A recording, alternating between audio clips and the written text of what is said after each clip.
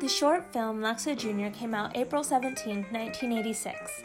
It was a defining moment for the company in so many ways.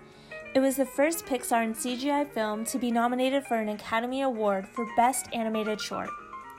Luxo Jr. went on to be a permanent part of Pixar's logo after the 1995 release of Toy Story.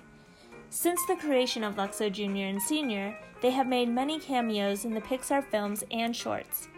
For instance, you can see a red version of Luxo Sr. on Andy's desk in all 3 Toy Story films, including the 1996 Toy Story Treats short.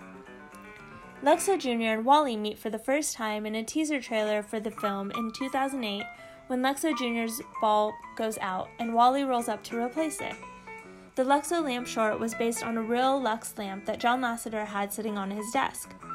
Although Luxo Sr. is a male/father, he's actually based off of John Lasseter's mother, while Luxo Jr. was inspired by Tom Porter's son, Spencer, who was just a baby at the time.